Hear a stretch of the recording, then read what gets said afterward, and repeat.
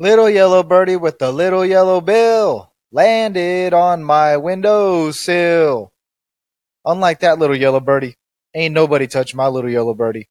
I'm Cody, and welcome to the Little Yellow Birdie Podcast, a place for active duty and veterans to get together and share laughs like we did back in the smoke pit or the beer garden.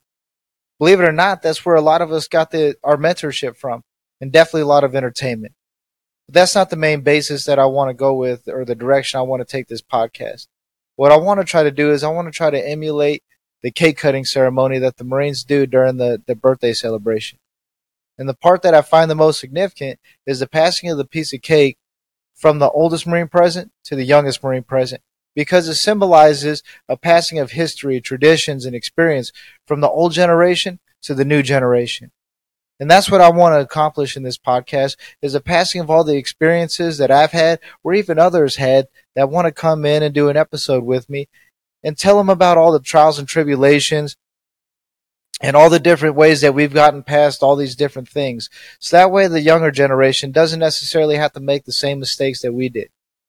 Now, a little bit about me. I've been in the Marine Corps for 20 years, started off my career in Hawaii, worked my way through a deployment through Iraq. Later, I went to 29 Palms, did a deployment to Afghanistan from there, did some recruiting duty type work, and then after that, came back to the fleet to go and go get back out of the fleet to go be a faculty advisor at the advanced school.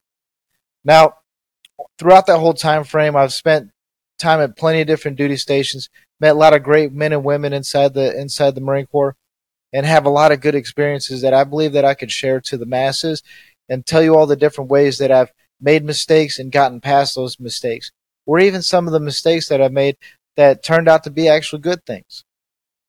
So if you want to follow me, go ahead and follow me on Spotify, YouTube, or Apple Podcasts, or other podcast streaming sites that are out there as well.